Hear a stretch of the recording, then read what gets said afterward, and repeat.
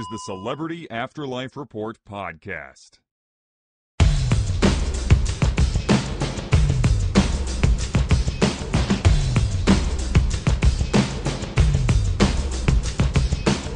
Hello, dear listeners.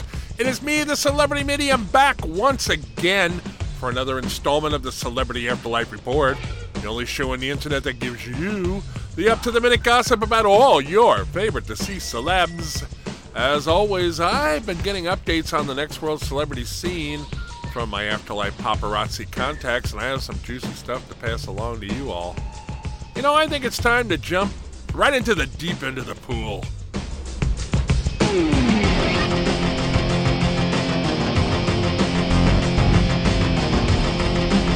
You know, whatever you think of former Doors singer Jim Morrison, you really have to give the guy credit for perseverance. Last week I reported on a disastrous first show by Morrison and his new version of the Real Legends, the band he formed when he was kicked out of the All-Star Legends band. Yes, I know it's a little bit confusing. From what I've been told, this iteration of the bunch of impersonators of original Legends members is even more pathetic than the first group Morrison put together about a year ago. Jim and the new lineup was booed off the stage at the Next World's Whiskey A Go-Go after about 3 songs. Now, one might think that coming on the heels of Morrison's numerous recent career setbacks would cause him to disband the group and move on. One would be wrong, however. Morrison's band of lip syncers was booked to appear at the Afterlife's recreation of the famous CBGBs the other night, but he expected Morrison and the Real Legends to no-show the gig. But in this particular case, many were wrong.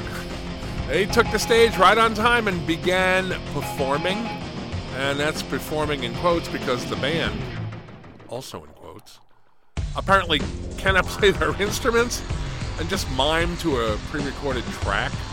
Now, you may be surprised to hear that not only was the group not booed off stage this time, but that the audience was wildly enthusiastic. Apparently the crowd, which included former Nirvana singer Kurt Cobain in the front row, was enjoying the show ironically. When the Real Legends finished their set, Cobain led the crowd in a standing ovation. A reporter caught up with Kurt on the sidewalk outside the club. He asked him if the applause and cheering was sarcastic, to which Cobain replied, "No, not at all. I think what Jim is doing takes real guts. Anyone can get on stage with talented musicians behind them. Jim is going out there naked, so to speak, and risking rejection from the crowd. He's a real survivor, and I'm in awe of that." Unquote.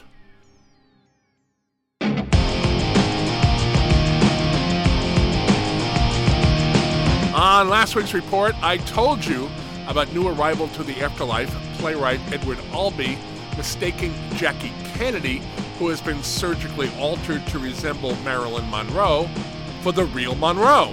The two left the Next World Arrival Center together to have lunch. I'm now told that Albee has been clued in that the woman he met was the former First Lady and not the actress he thought she was.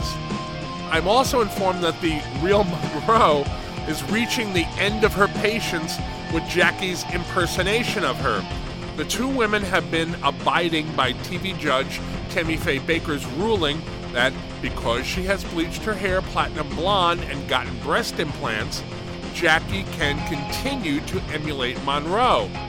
That, however, is not stopping Marilyn from giving numerous interviews in which she complains, in what I'm told is very colorful language, that Kennedy is getting showbiz offers that might otherwise have gone to her.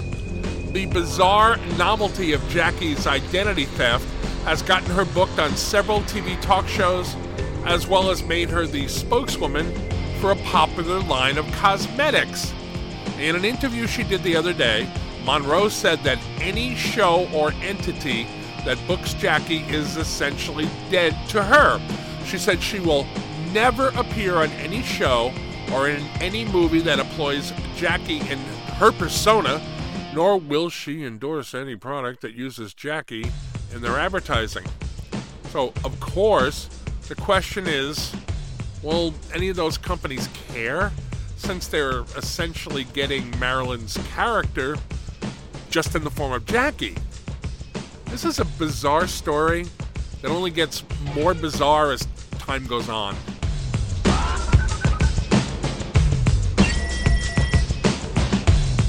We have been following the story of Gene Wilder and his ex-wife Gilda Radner since Gene arrived in the afterlife a few weeks ago. When he first got there, he was reluctant to return Gilda's affectionate hug and kiss, as he felt it would be cheating on his widow. Now, since then, it's been explained to the beloved actor that people frequently arrive in the next world before their earthly plane's significant other, and that no one there judges them if they reconnect with a loved one from earlier in their life. Since then, I've been told about many sightings of Gene and Gilda in public, including at least one red carpet event, where I'm told they looked very lovey-dovey. Okay, now comes a surprising development in the story. Shortly before recording this episode of the report, I received word that Wilder and Radner are now remarried. Apparently, as they exited the red carpet gala, one of my paparazzi contacts spotted what she thought looked like a wedding ring on Gilda's finger.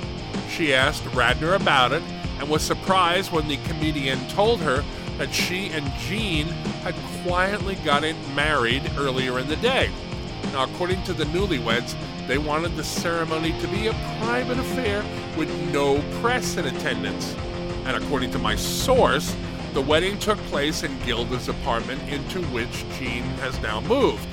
The ceremony was officiated by the bride's fellow former SNL cast member Phil Hartman, with several other SNLers in attendance. I'm sure I join all my listeners in wishing the remarried couple a very happy existence together.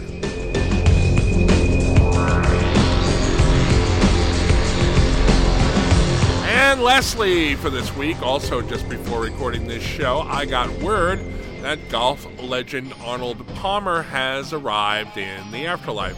I'm told that the King, as Palmer was known to fans of the game, laughed really hard when he saw that many who came to greet him had on stereotypical golf outfits, like, green pants, yellow shirts, white socks, that kind of thing. When someone in the crowd yelled, "So what are you planning on doing, King?" Palmer replied, "Well, who designs golf courses around here?"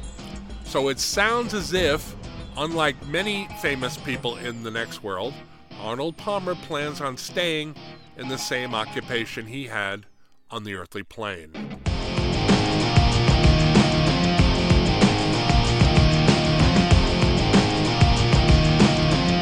And with that, it's time to lock up the Celebrity Afterlife Report studio for another week.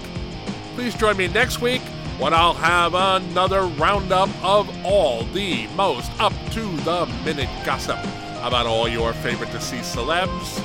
Between now and then, please help spread the word about the report by telling anyone and everyone that the show is available for free on iTunes, in the Google Play Store, and on K-Chung Radio, 1630 AM in Los Angeles.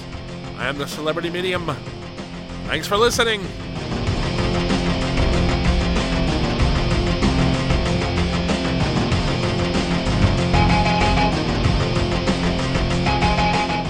You've been listening to the Celebrity Afterlife Report podcast.